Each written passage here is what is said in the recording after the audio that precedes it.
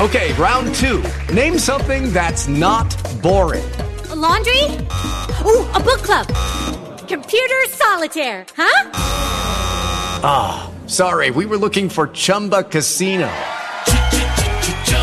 That's right, ChumbaCasino.com has over 100 casino-style games. Join today and play for free for your chance to redeem some serious prizes.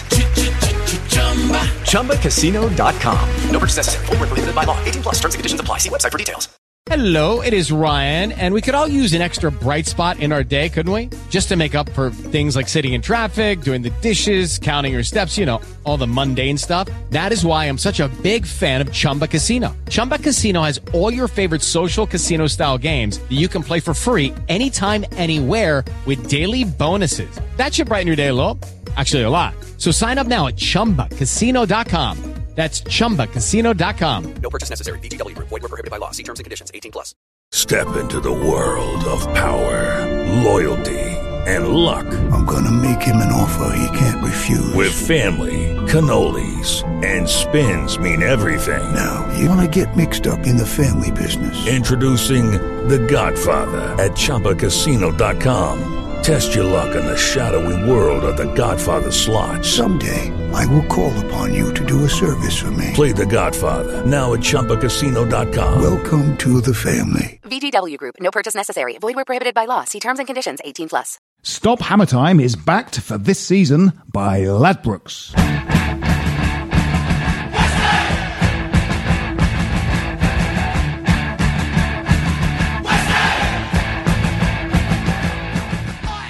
Hello and welcome to Stop Hammer Time, and it's a triumphant 3 points out of a possible 12 Stop Hammer Time that you join me attending this week. I have with me, if you like radio producers, this is the podcast for you.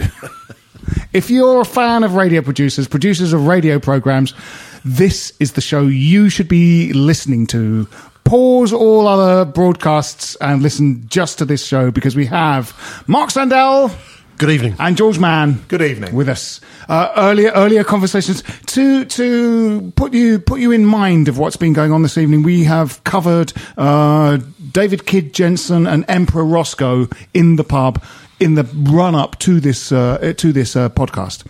Mark, in fact, you have one foot in the world of podcasting as well as through the auspices of a radio station, BBC 5 Live. That's right. It's a true crime one called Beyond Reasonable Doubt. Beyond Reasonable Doubt.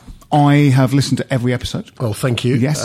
It's done well after a slowish start, but it's done pretty well. And if anyone is listening to it, we're at the London Podcast Festival on Saturday. Yeah, I want to go to that.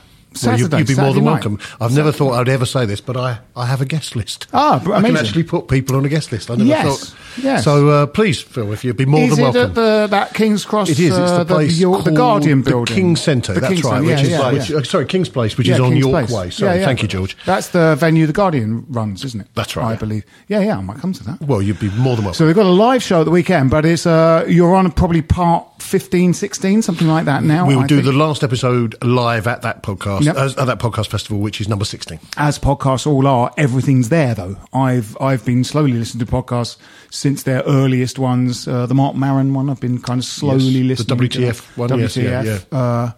You Must Remember This. I've been slowly listening to that. Yes, very interesting murder case that... There have been there was an interesting TV show, Murder on the Staircase, in the early 2000s. This picks the trial up because during the interim since that show, there have been a retrial, an acquittal. So it's a very long running story and quite a fascinating story. In fact, what we haven't talked about is whether you think the bloke did it, which we might have to do in the pub afterwards. There's still less criminal on West Ham's transfer window as well. Yes, we've got that to talk about. So we have a victory to talk about. We've got the transfer window to talk about, which we might do in our second podcast of the week. So there's quite a bit of ground to cover. But we were there last night. All three of us were in the ground. And some of us were in our original seats. Yes, and of course, I had moved. Yes. Now, you might have followed the travails of myself and Jim Grant. And by the way, if Jim were here today, he'd probably say something along the lines of this.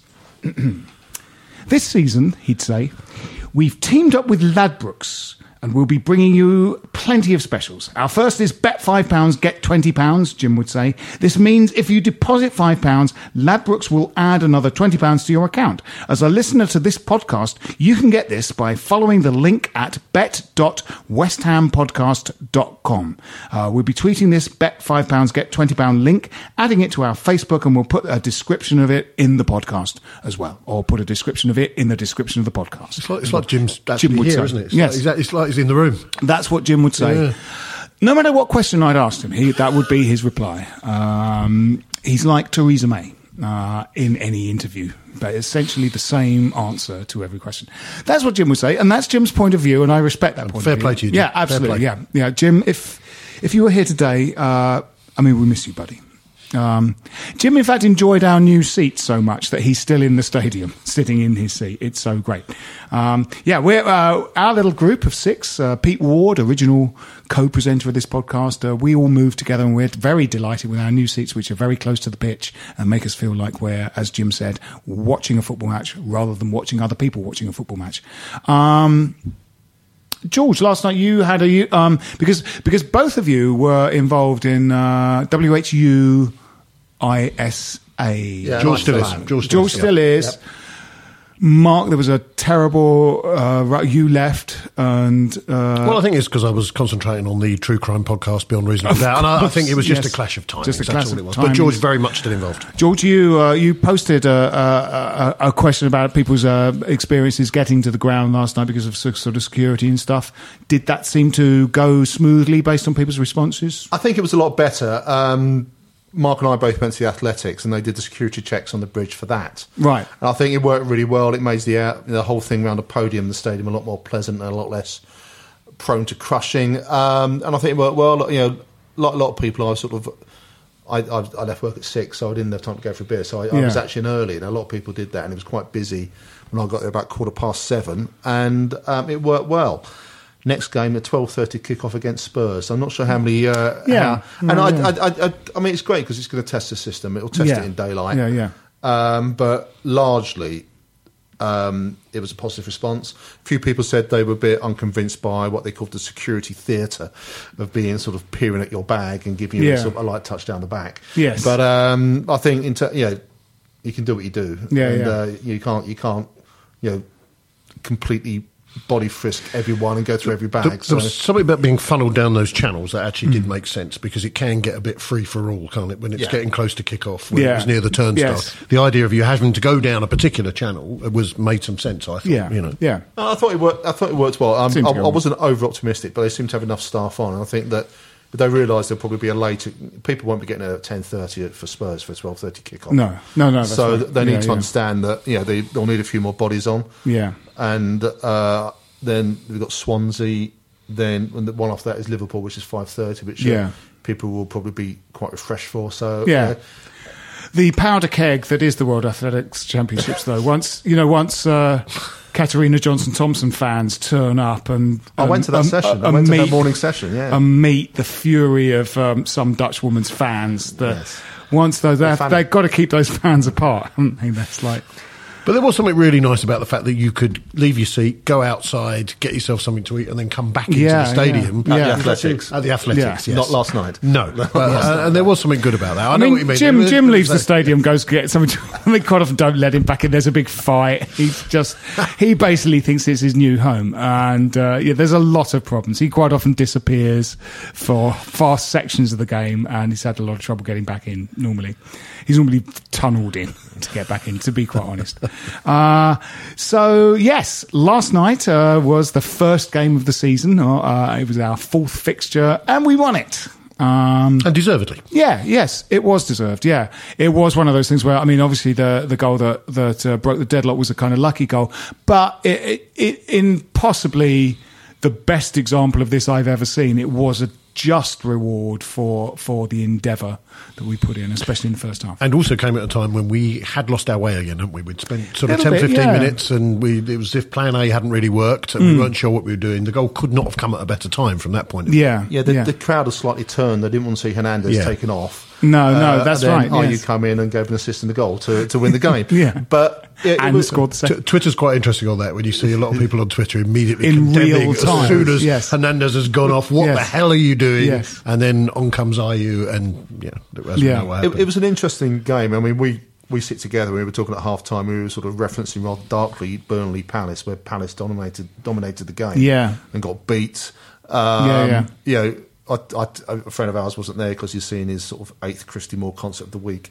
So I texted him and said, it's like, we should be 3 or 4 up. We're probably going to lose. Yeah, that's right. It was that feeling. And I think somebody sitting very close to me said, a cat-candy goal to cap a cat-candy performance. And it was a bit like that. Yeah. Because, although we could have...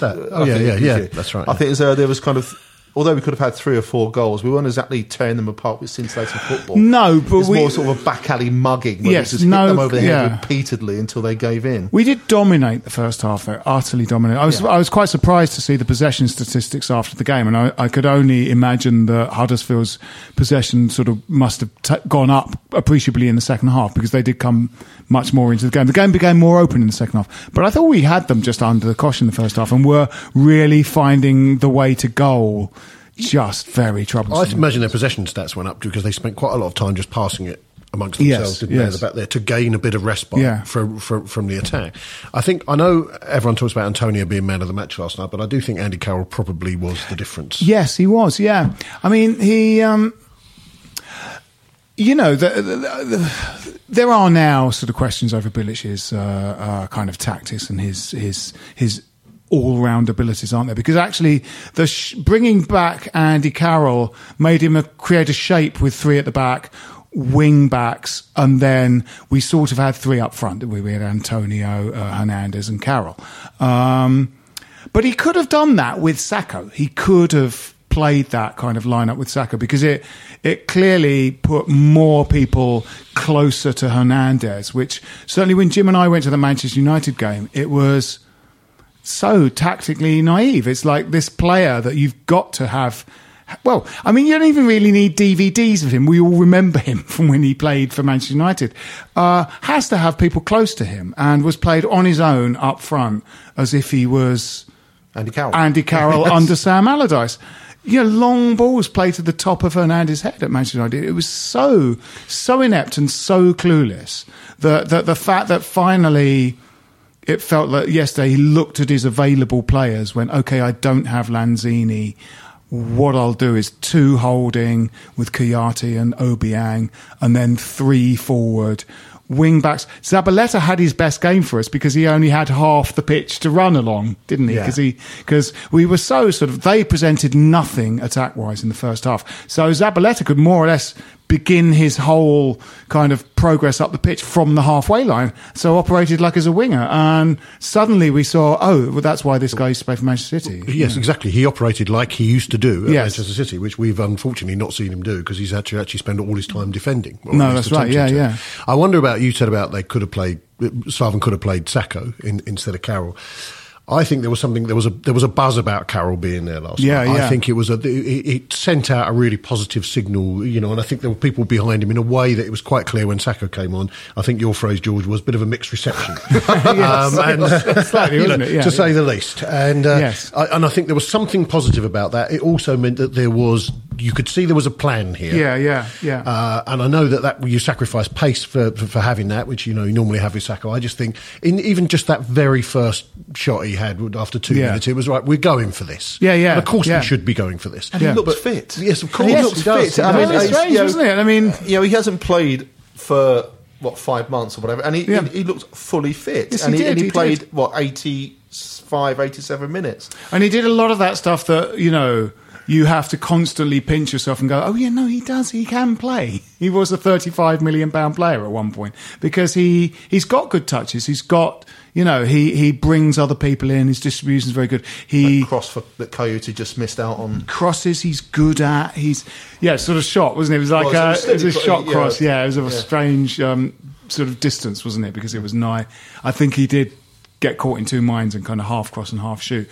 But also, actually, there was a bit of long ball in the first half, but redirected accurately by Andy Carroll because and we needed a win. I didn't care. That's right. No, it was somebody described it as a bit of an Allardycean win, and it was a little bit because again, it was a bit of a bludgeoning, and yes. And we never moved the ball quickly, but we didn't look like we were going to lose it last night either. The stat wasn't it, that it was the most aerial duels of any Premier League game so far this season or something? And in other words, to say, how long ball West Ham were. I've got to be watching it in real time. It didn't feel like a long ball game. You didn't think, here we go, it's being launched up. Funny enough, away at Newcastle, it did. It felt like that's all West Ham were able to offer. But it didn't feel like this is a vintage Allardyce performance. But they were genuinely, because they know that he will connect with that pass. They are more like long passes, and because it just meant he had people closer to him. Hernandez had people a little closer to him. It just worked a lot better, didn't it? But also, just the instruction to press harder seemed to be missing from those first three games. Really early on, despite the fact that there's three guys in front of him already, Obiang closed the keeper down, for a kick out. And you're going, that says something because, the early game of Manchester United, sort of Fernandes was in the kind of front line. There were, as a ball came back to Phil Jones, and Fernandes just retreated. He's going, right, I'll take my position. That defender's got the ball. I can't possibly get it off him. That's never happened in the history of football. No one's dispossessed a player. It's like no one's ever dispossessed Phil Jones. Yeah, that's right. Yeah, it's so sort of negative. Whereas it felt like we were really kind of instructed to press and Cresswell and Zabaleta did that, I thought, really well. Yes. I thought there were signs that the old Cresswell's returning. Yes. There was some great stuff last night. His dead ball was pretty good, and he seems to be the free kick taker now, doesn't he? Yeah. Well, with Lanzini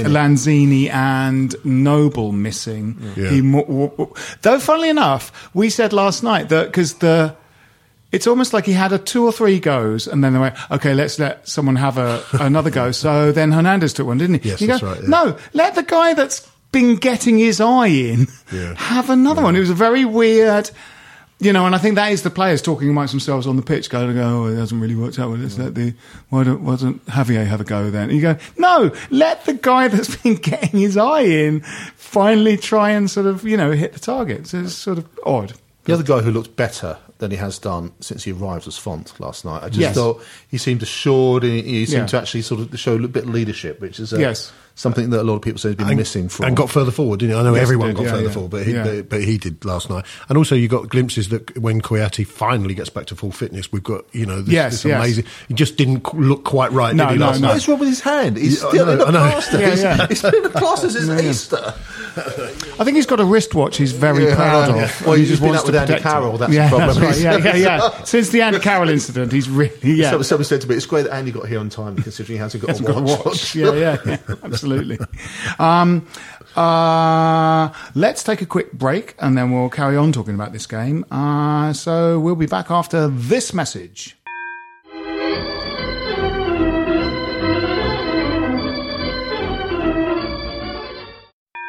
Stop Hammer Time is backed for this season by Ladbrokes.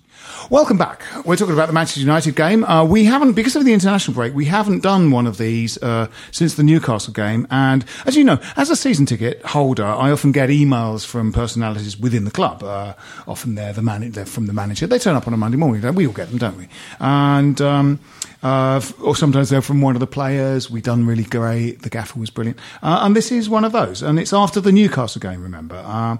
So it says, Dear Philip, our performance against Newcastle was unacceptable. We knew it, the gaffer knew it, and in the dressing room at the end of the game, he gave us both barrels. We could almost taste the faint hint of sadness in his voice when he bellowed, well done, lads, you did your best. It's not your fault, and all that.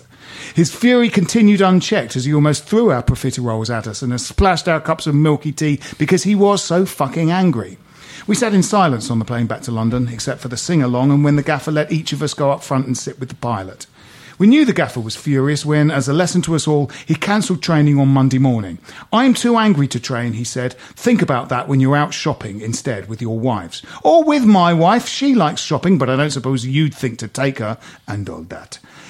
He had us in early for training on Wednesday. As we arrived at the training ground, yawning and bleary-eyed at stupid o'clock, or midday, as it's known, and after shaking everyone's hand, which is our custom, the gaffer made up a song about each of us with his guitar. The gaffer was now furious that it was too close to lunchtime to train, so reluctantly he made a risotto for the players, backroom staff and catering team. We could taste how little love he'd put into it, though, and a shiver went up our spines. First off, we watched the DVD of the Newcastle game, fast-forwarding past their goals, and because we didn't score any, we thought we'd watch the 1970 World Cup final, Brazil 4, Italy 1 instead. What a game! That Jarzinho couldn't half play. Then Angelo Ogbonna said he'd never seen Splash with Daryl Hannah, so we watched that. In Nando's afterwards, and then at Lucky Voice Karaoke Bar, we all said what a training session it had been, and we couldn't wait to meet again the afternoon of the Huddersfield game. Come on, you Irons.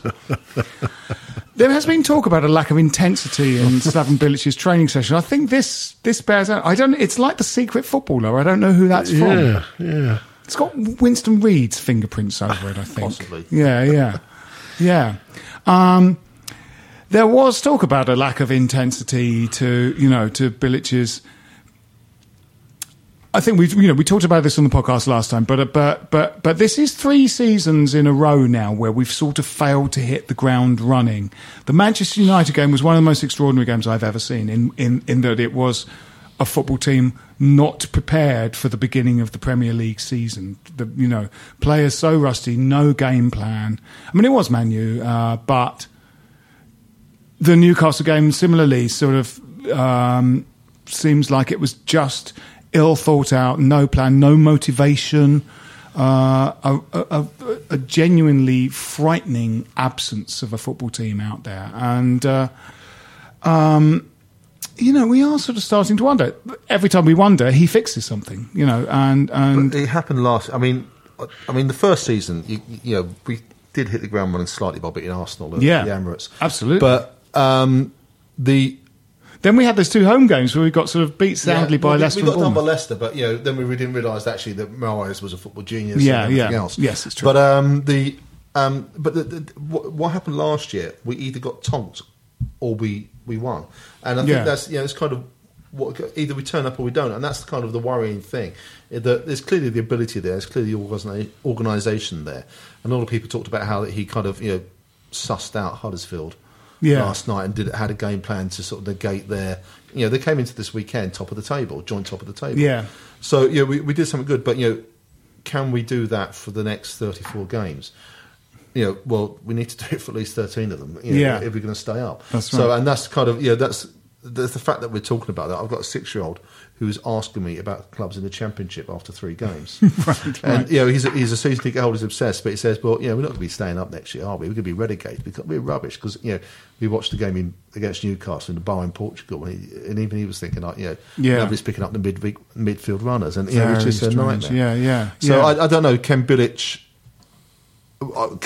do it week in, week out? And that's the problem we have at the moment, because he seems to have fantastic organisation for some games, and then we end up getting absolutely the Arsenal game last year, the City Cup game. It just nightmares. We did win the opening game last season, didn't we? We beat Bournemouth at home, didn't we? That was yes, we did 1-0. All right, but we did. What I'm saying is that it wasn't the miserable start that this year's been. I mean, Mark Noble said in the Standard last night that we've let Slaven down. Yeah. So you've got to wonder why a group of players would be so poorly focused for the beginning of a season. If there are arguments, I don't know, maybe that's the thing you say. Maybe that's the thing you say when Ken Dyer says to you what's happened, and Mark Noble will say we've let them down because that's what players should do, and senior players should do is take that responsibility.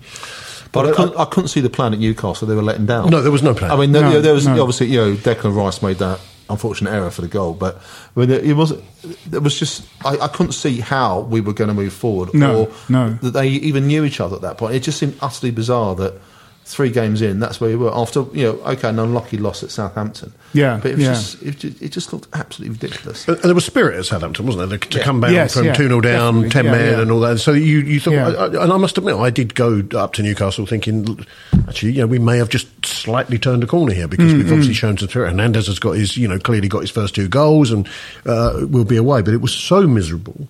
So what's he corrected then? If he's Antonio makes a difference, doesn't he? Because he didn't play at Man U, right. I don't think. Then he did play at Southampton and was very good in that game. His turn and shot for the parry from the keeper and then Hernandez's finish was great. He was the best player on the pitch at Newcastle, Jim said, and man of the match last night. He's a player that Bilic didn't sort of fancy when he first came. Or didn't know where to play him. Didn't play him for a while. Because obviously, he had Moses. So it was only when Moses got injured that Antonio got in. You just think that's fair enough because Moses is very good. But wanted to play him at right back. And there are questions sort of over his kind of man management. I feel it's like Obiang, I thought, had a very good game last night with this sort of 2-man sort of protecting the back four. Kouyaté has yet to come back to his best, I think. But you'd still rather have him out there. He sort of, ran around and caused a lot of problems to the other team last night, Kouyaté, because he can play. But he's just not quite the Kouyaté of a couple of seasons ago.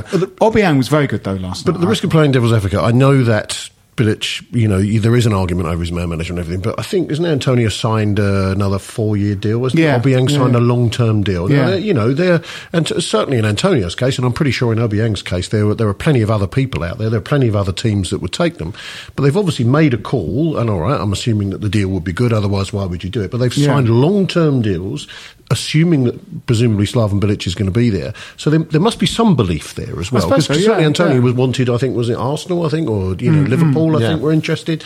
So there's something right there about it. And certainly that last season at Upton Park, you felt they were playing for him as much as the fans. So I don't know where... It's an odd thing. You can look at the Newcastle thing and think, well, I'm sorry, there were so many people that day saying, well, that's enough, Slaven, thank you very much, appreciate what you've done. And after last night, that's kind of gone away again. The trouble is, I think it goes down to the whole structure of the club. Are we convinced that we are run at any level in the best way that's possible? I was talking about this during the week that we've got owners, and they've built their money on adult entertainment, on retail, and on publishing. There are no 3 industries that you could run now like you did 20 years ago. No. It's acceptable to run a football club like you're Bob Lord of Burnley. Yes. And it's absolutely ridiculous that you think that, the guy has got to be the chairman, the director of football, the chief executive, and he's got to, do all the deals himself, and he's got to say, it's my club, it's my land. Yeah. But he hasn't applied those principles to any other part of his business empire, which has seen him, double his fortune from $500 million to $1 billion in the last 15 years. Yeah. I mean, and I just think that why can't if you've got Bilic in that way, is it just that the club at any level is not run in a way that would satisfy a multi-million-pound organisation anywhere else? No. And I think that that's really what you've got to look at. And if is Bilic getting the backup? Is Bilic getting the sort of the technical support from from the Henry characters and from whoever's supposed to be making those recruitment decisions? Yeah. Is he getting advice about what his backroom team should be? Yes. I don't know. I'm not convinced by this. Yes. Because there's clearly an issue about not backing him when it comes to Carvalho, which I know we'll probably talk about later on. Yes, in our next episode, we'll probably talk a little bit about the transfer when we come back. But the first half we were great, and then we lost our way a little in the second half, didn't we? We, as you said, Mark, we actually the goal came at a point that we were the game was getting a little bit away from us. The game was much more open in the second half. Huddersfield found their way back into it. I mean, to be fair, their manager said that we were the better team in every department. They deserved to lose, and I sort of think on the whole that's right. Our first half performance, we were utterly dominant. I thought we really kind of, apart from putting the ball in the net, we were dominant. As every game does, it opened up in the second half a little. We didn't seem to. Our passing was less crisp. We became. I think our work rate in the first half seemed to tire us a bit. I felt there was substitutions had to come simply for fresh legs, and they did. We're an old team. We're an old, big team. Yes, we are. And you got that is. we talked last night about our friend who writes the H list, and it's yes, a constant, James Cairns, it's a constant run through what he says about we're an old team, and in the modern Premier League game, can you run a team with the average age is 29, 30? Yes, he was on the last one of these, and he kind of said this is probably the slowest West Ham team for a very long time. Definitely, and was pretty slow last year and was not been addressed. No, that's right. Yeah. And in fact, pace was mentioned, wasn't it? And actually, the one player I sort of thought would be worth hanging on to as a squad player was Feghouli, who, because the Carvalho sort of transfer didn't happen, and a couple of other sort of things that might have, just some loans on transfer deadline day, didn't happen. We now look like we have a thin squad again. Very thin squad. What did we ship out? 9-10 players? Yeah. And we brought in 4 plus the lad, who's now the Macedonian. Yes. Who hasn't featured yet. But I agree with you. I think it is a thin squad. But to, again, slightly take the contrary view, our bench was pretty good last night, actually. Yes. I looked at it. I mean, if our bench took on Huddersfield bench, I think we'd probably win that one as well. But those 17 players featured... I agree. That's the problem when you start going through that. Yes, I know. Sacco, who can't be guaranteed not to drive into a church in Hornchurch again. So you're not a very long way away from being an absolute disaster in there. Oh yeah, no, I am with you, but that did look pretty good last night. There were apart from Nautovic being suspended, and Noble and injured, pretty much all the players you wanted available were there. There was a grumble, wasn't there, when Ayew came on? Quite a bit. I mean, I sort of thought, no, Sacco. That substitution. We were convinced that was going to happen. Yeah, we thought that was the logical change. Yes, but it was Ayew, and you're kind of going, well, he's another build-up player. We're having no problems with build-up at the moment. It's sort of finishing. But then he did finish, and he does, have a little bit of a knack of turning up in the right place. Those kind of chatty goals that the keeper parries, he is quite often Johnny on the spot for those. And you feel given a run, we have not seen anything like the best of him. No, he's an odd player though, isn't he? You don't quite know what sort of animal he is. No. He is another.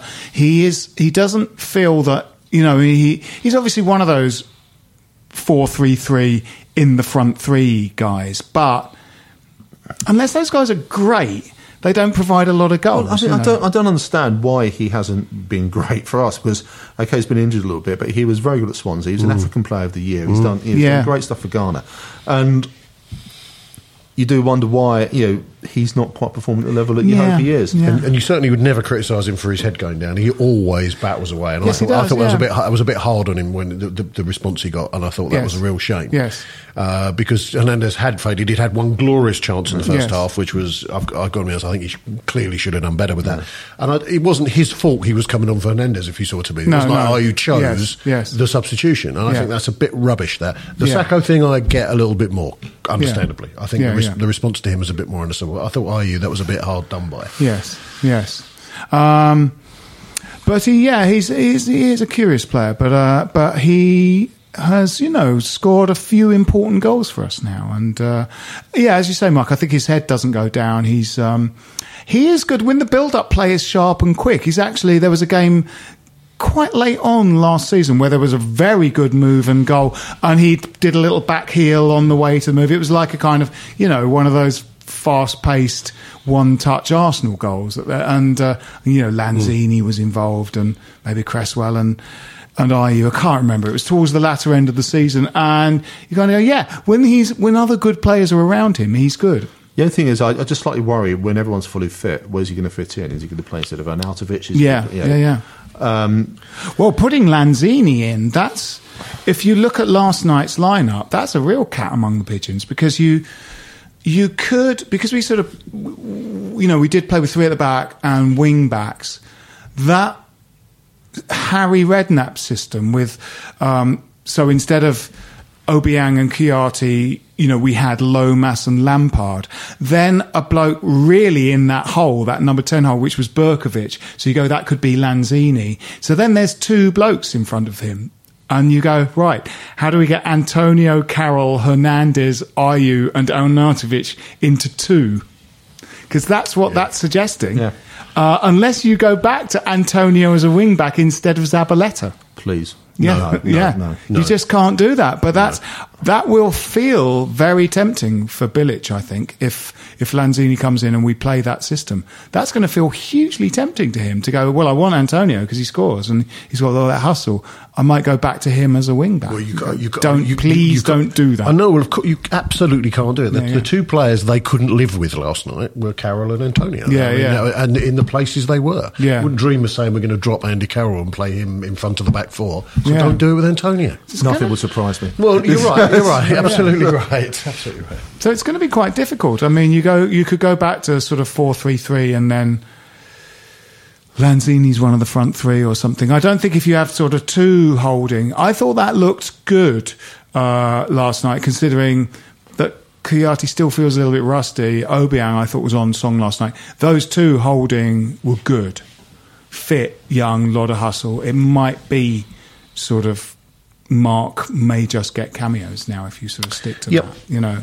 Yeah, which would be fine coming off the bench. Be fine.